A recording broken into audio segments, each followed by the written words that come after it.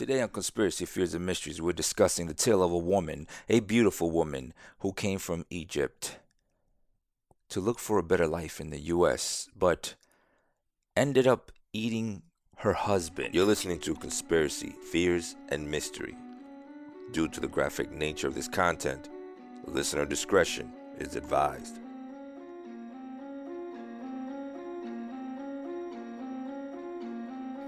Welcome to Conspiracy, Fears, and Mysteries, the podcast where we discuss the strange, the macabre, the unexplained, and of course, true crime.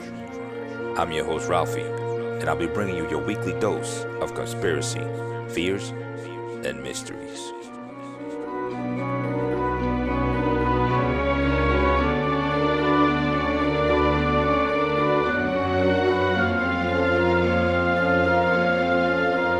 Let's get to this story.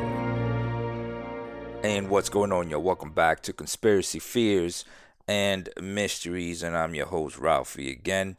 And I skipped last week. I was supposed to do the third iteration of the the types of aliens from the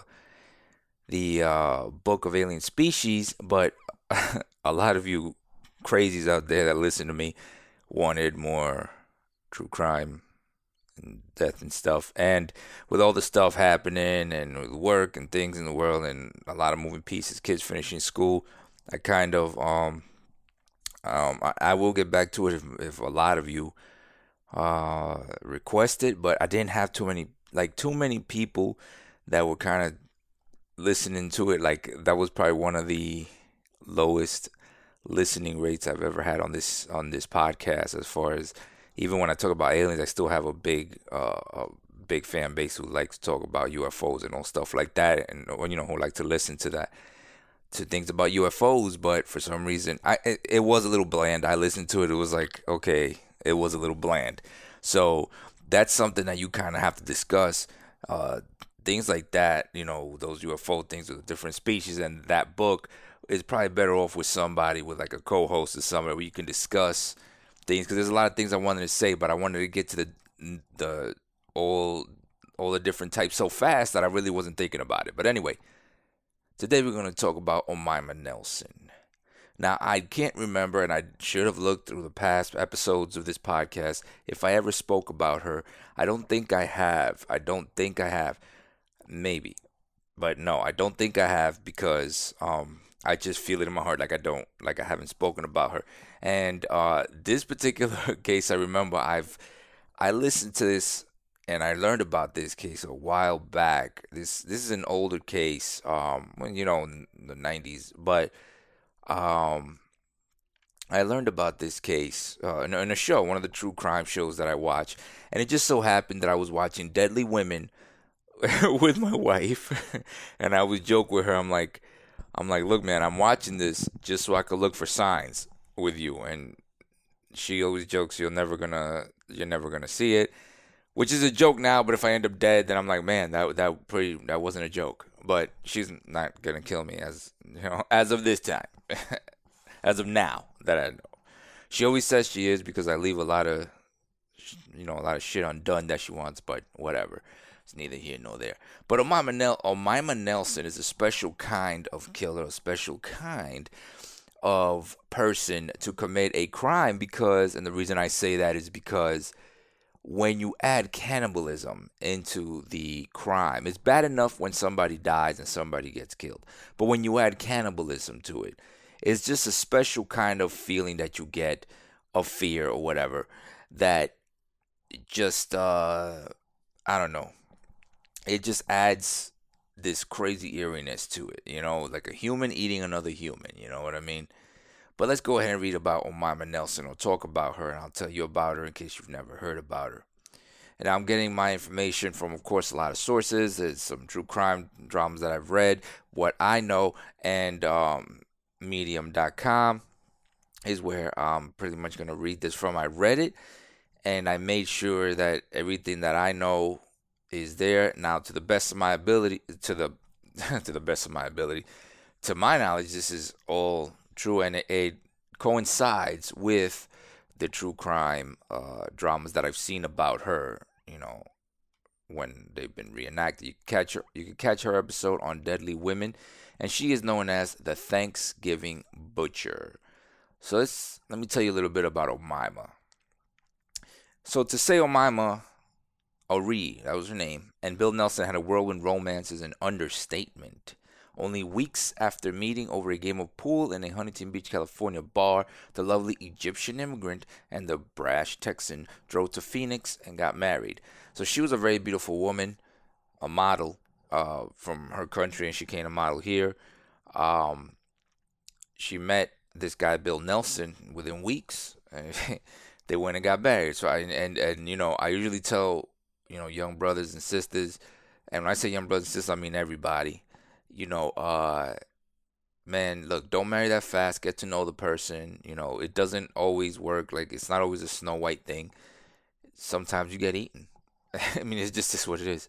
So it was easy to see why Bill, who was 56 years old, was attracted to Omima, who was 23 at the time. So her good looks, like I said, she was a model, had gotten her a lot of work as a model, but she wasn't where she wanted to be, obviously. And Bill Nelson, he was the type of guy who liked fancy things. He liked, fast cars. He had he was a cowboy, so he had the Stetson, which those are expensive. The cowboy boots. He liked to wear leathers and the big belt buckles and all that stuff. And he did make a lot of money um in his job. Now, he wasn't without faults. Or in 1980, he was a pilot. Bill Nelson was a pilot, and he was busted in smuggling some cannabis in his DC-3, and he ended up serving a couple of years in prison.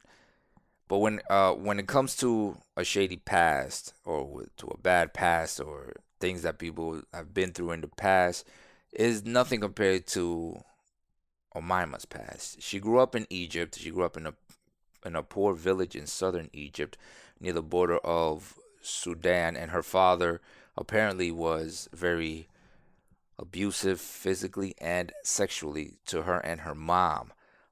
And like I say, every time I talk about these true crimes, whenever you look back at the childhood of a lot of these criminals, or these people that commit these crimes, or these crazy crimes, there's always a sexual deviant factor, or not like there's something that happened to them where they were abused. A lot of times, 90% of the times, it was sexually. 90% of the times they were abused sexually. And if they were abused sexually, what follows is verbal abuse and all that stuff. Because if you can disrespect somebody sexually and take their innocence like that, especially a child, then you have no problem disrespecting them verbally and mentally and all that stuff, which all that goes along with it. But so anyway, when she was young, she was subjected to female circumcision, which happens a lot in Africa. I lived in Africa for a couple months when I was working over there, and I mean, I didn't witness any of this, obviously, but they did, talk about it. But I think they outlawed a lot of it. It's a huge continent, still happening in some places, I can imagine, in some tribes or whatever. But they did female circumcisions, which means they cut the clitoris, I believe it is, off of the women, because they say they're not supposed to have any pleasure. It's just for giving birth and making babies. So they cut the clitoris of the females, which is horrible. So well, of course, when that happens, that makes any sex painful and very traumatic for them. So aside from the fact that her dad abused her, they also circumcised her. Like, horrible. I mean, it's horrible. So eventually, time passed, and Omima's mom left her dad, and they moved from Cairo to a city, to a Cairo slum called the City of the Dead, which I wouldn't want to live anywhere that has that label, because there was a lot of shacks built amongst tombs. So the shacks where people lived were on top of tombs, like openly. You know what I mean? Like it's I don't want to live near a cemetery now. So near a cemetery, like near. Like if if I could see the cemetery down the road, I don't want to live near it, by the house. Anyway, um so Omaima later on when she became 18, she met an American oil worker. A lot of the oil workers used to go over there to do oil stuff, whatever. She met a oil worker at the age of 18. She was 18 years old. She met him. They started a sexual relationship, and of course, being complying with tradition, Omama's mother had asked them to get married. You know what I'm saying?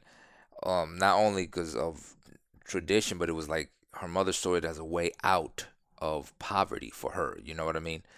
Um, and the guy agreed and they got married. Okay. And so when her husband's job finished in Egypt, then they went ahead and they came over to Texas. He flew over to Texas. Oh my God, I'm tongue tied. To Texas. So anyway, predictably, the marriage didn't last. So Omaima was in a strange country. She didn't speak any English. She didn't have any money. So she drifted around, and a lot of times she took jobs as a housekeeper or a nanny, and sometimes she got some modeling gigs on the side, but it didn't pay a lot. And occasionally she engaged in petty theft because I don't know, she felt herself with her back against the wall, so she had no choice but, to do, start committing crimes. But her main source of support was always her boyfriend. She would get boyfriends who had money. She would, kind of gold dig, you know.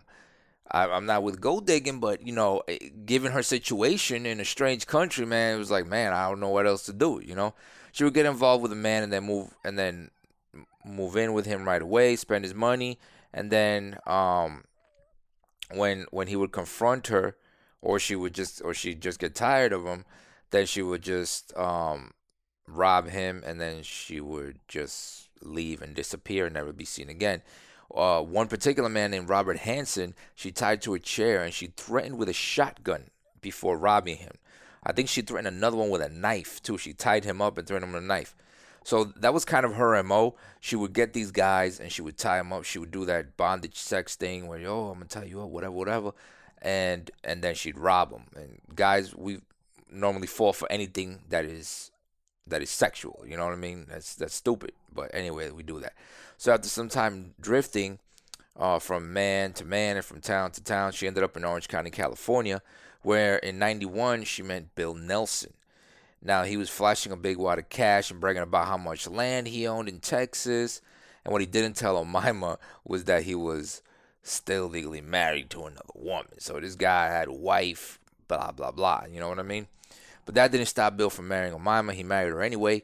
And after their quick wedding, Bill took her on a road trip honeymoon back to Texas and Arkansas to meet his relatives. So needless to say, most of them were skeptical of his new, very young girlfriend, because she was still young in her 20s, who was actually younger than some of his children. She was actually younger than some of his children. But while riding horse at the family ranch, the horse she was riding threw her. She impressed them with her toughness by simply asking for some aspirin and vodka. She's like, hey, I guess they were like, damn, this girl's tough. Like if a horse bucked by me, I would fall over. Okay, I'm not asking for aspirin and vodka. You're taking me to the hospital. But she just asked for aspirin and vodka and kept on moving. Then the couple returned to California and set up a home in Bill's apartment in Costa Mesa. And on Thanksgiving Day, Bill spoke with his daughter Margaret on the phone. He told her how everything was going great and he invited her to join them for dinner. His daughter Margaret refused, and that would be the last conversation that she ever had with her father. Now, 3 days later, early in the morning of December 1st, Jose Esquivel was awakened by a loud pounding on his door. So he looked outside and saw a red Corvette parked outside. Not recognizing the car, he didn't answer the door, and after a while, the visitor went away. Then at about 1 p.m., the visitor in the red Corvette returned. This time Jose answered, and when he opened the door, he saw Omaima. And now him and Omaima had briefly dated over a year ago. So that's his ex-girlfriend, I guess. Like, well, they dated. I don't know, whatever. His ex-girlfriend. And she was crying, and she had some cuts on her face and her hands. Omaima told him that excuse me, her husband had attacked and raped her. So she had killed him in self-defense. She went on to say that she had cut up the body but needed help disposing of it. She told Say that she would give him $75,000 and two motorcycles if he would help get rid of the body. Now, look, I'm a motorcycle enthusiast. This isn't funny, but like I was telling my wife when I was watching this, I was watching the documentary. I said, man, two motorcycles? I'm not saying I would help her, but I'd think about it for at least 3 seconds. But no, I wouldn't. I wouldn't. I would probably do exactly what this guy did. Exactly what he did. I thought that this is one of the smartest moves I'd ever seen. Because usually people make stupid decisions in these things, like dumb decisions. And I thought he was going to make a stupid decision. But anyway, Jose, the guy who she dated, played it cool. And he told Jemima to meet him at her apartment while he arranged to get a truck. When she left, he called the cops right away. She left and he went in, boop, called the cops. Hey, man, you ain't going to believe this. But anyway, the police found Jemima in Bill's Corvette. Next to her in the passenger seat were some trash bags. Now, when the officer looked inside, he saw what looked like human organs.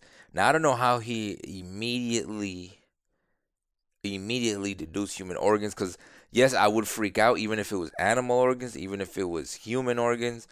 I mean, you could tell if it's a chicken, but like even if it was like, I don't know, I would still freak out. So it did look funny that she had a bag, just a bag in a Corvette on the passenger seat, just a bag full of organs. But the size and everything of them, I guess this, I don't know, whatever. You could just tell. You can just tell they were human. But inside the bag there was some lungs with black spots from cigarette smoking and everything. Now, when questioned, Jemima gave conflicting and confusing answers. She said that the organs were from someone Bill had killed. Then she claimed Bill was away on a business trip to Florida. Of course, always Florida. Jesus. Police got a warrant to search her apartment where she lived with Nelson, which was Nelson's apartment. Inside were numerous boxes of computer parts.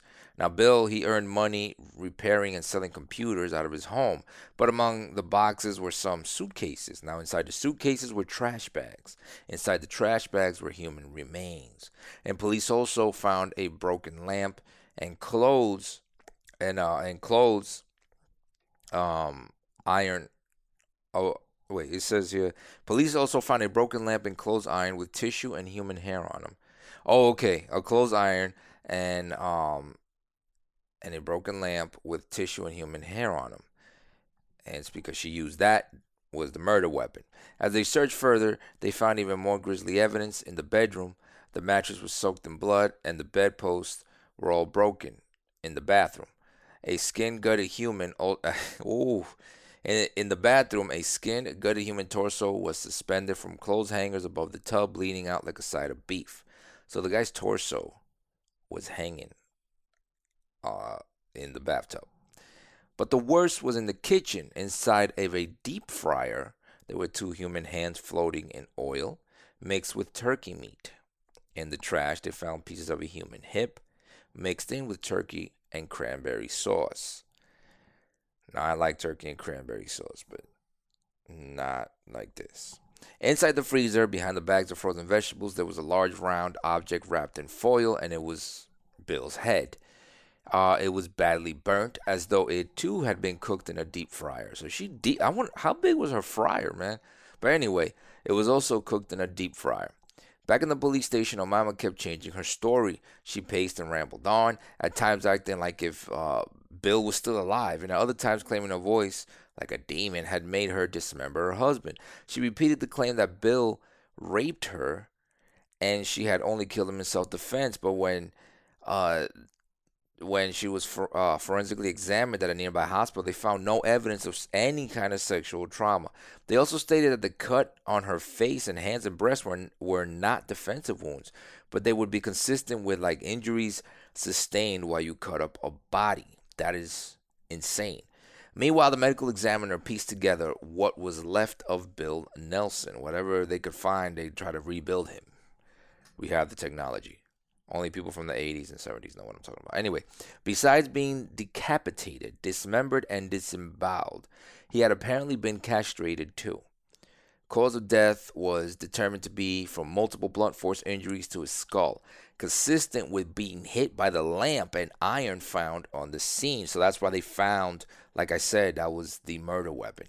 The ME also found ligature marks around Bill's ankles. Since Bill's hands had been cut off, there was no way to determine if his hands were tied as well, but the broken bedpost at the scene would indicate that they were. The ME also noted that the body had been dismembered with unusual precision, as if the killer had done this before. So, oh my God, it gives me chills just talking about her. Perhaps more disturbing was the fact that nearly 100 pounds of Bill's remains were missing. 100 pounds. The Nelsons' neighbor told police that he had heard their garbage disposal running constantly for 2 days, starting the evening of Thanksgiving. He said that he could hear the motor grinding as though it was straining. So she was putting this guy through the garbage disposal like crazy. She was, oh my God.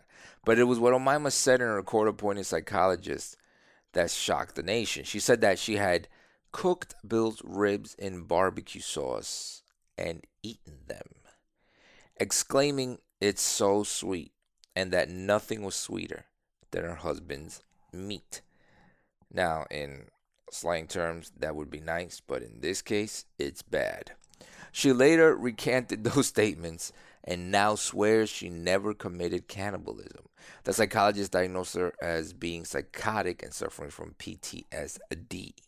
And in December 1992, Omaima Nelson stood trial for the murder and dismemberment of her husband, and thanks to Robert Hanson's testimony, the prosecution was able to present a scenario that fit the evidence. They claimed that Omaima had lured Bill into a consensual bondage session long enough to tie him to the bedpost.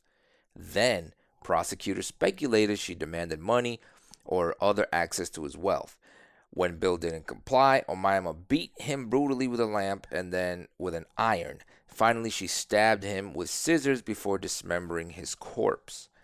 Now, Omaima's defense was that she suffered from PTSD from when she was a child, and she was abused, sexually and physically, and that she was also abused sexually and physically throughout her 4-week marriage.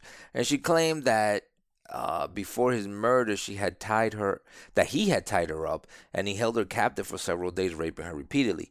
Now, she testified that she had gotten one arm loose from the restraints and hit him with the lamp, and then she stabbed him with scissors in order to save her own life. She claimed to have no memory of dismembering him. She also claimed that spirits of ancient Egyptians spoke to her and acted through her, and it was these spirits who told her to kill her husband and then to dismember him. But she just said that she doesn't remember that. But anyway, because if his remains were scattered, he couldn't go on to the afterlife.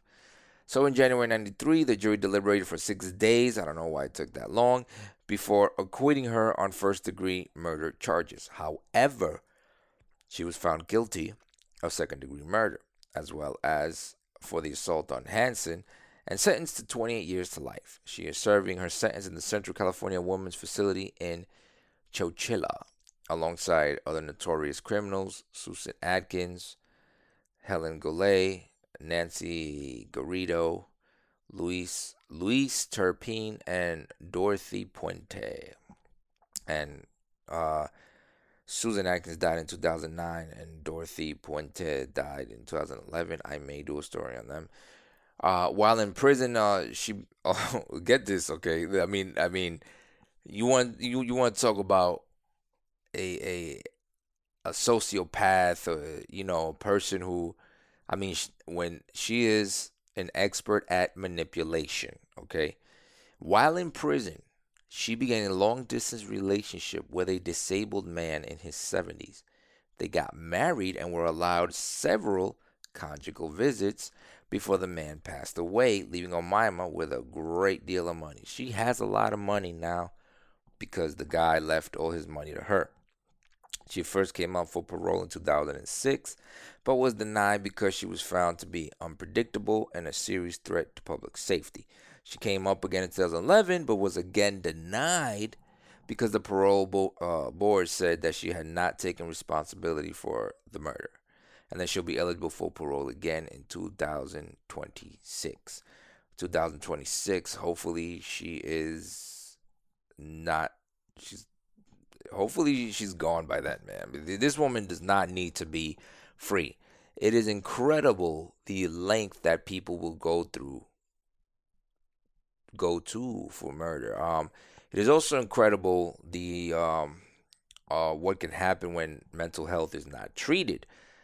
You can see where, or you can you heard obviously when she was young, she was mistreated and she was abused and all that, and how that in itself can cause a person to commit crimes such as the ones that she did. Um, so there's a lot of variables here. Mental health and all that stuff, and you got to you got to take everything with a grain of salt. But you at the end of the day, she ate her husband. She ate somebody. I don't know if he did rape her. There was no evidence that ever said he did or that he ever did abuse her. But she ate him. You know what I mean? She ate him. She has a history of robbing men. She has a history of tying them up and robbing them. So she's not a victim here. She was a victim, yes. She is a victim of her dad. Her dad did abuse her.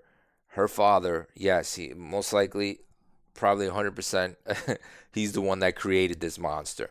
But as far as with the men, no, they suffered because of something that happened to her when she was younger.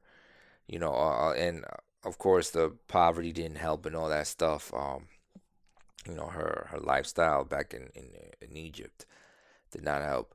But either way, she is the Thanksgiving cannibal. You know what I'm saying? So anyway, guys, that's all we got for this week. Conspiracy Fears and Mysteries. I will be back again if next week, Friday. Every Friday, 7 a.m. is when I post. Every Friday, 7 a.m. is when I post. And again, don't forget to like and subscribe. Follow me on social media, Instagram. I have a new Instagram. I always have a new Instagram. I don't really do Facebook like that. I have it, but I don't really mess with it because it's a lot of BS on Facebook, and I don't get my news from Facebook or anything. I post things here and there, but I really don't even read people's posts. I really don't. Don't think I do. Like if you do follow me on Facebook, I know some of y'all do, and I follow some of y'all back. I really don't read your post. I don't. And I hate to say that. I do read it if it's on Instagram and on Twitter, and the only reason I'm on that is because I do this podcast and some YouTube videos, but I really don't. When it comes to Twitter and Facebook, man, I try to stay away from Instagram. It's just kind of pictures and pictures, a little more, to the point. I don't know. I feel like Instagram is a little more honest, even though it's the same memes that you may see on the other social medias. But go to Ralphie_Grams for Instagram, Ralphie_Tweets for Twitter, and don't even worry about Facebook. But you can follow me on social media. You can follow this podcast anywhere you listen to your podcast. You go from Anchor to Apple to Google to Spotify to and most places where you can get a podcast. This podcast is in. I'm in like 9 platforms. No way you can miss it. You only miss it if you want to. But as always, I will see you on the next smoke.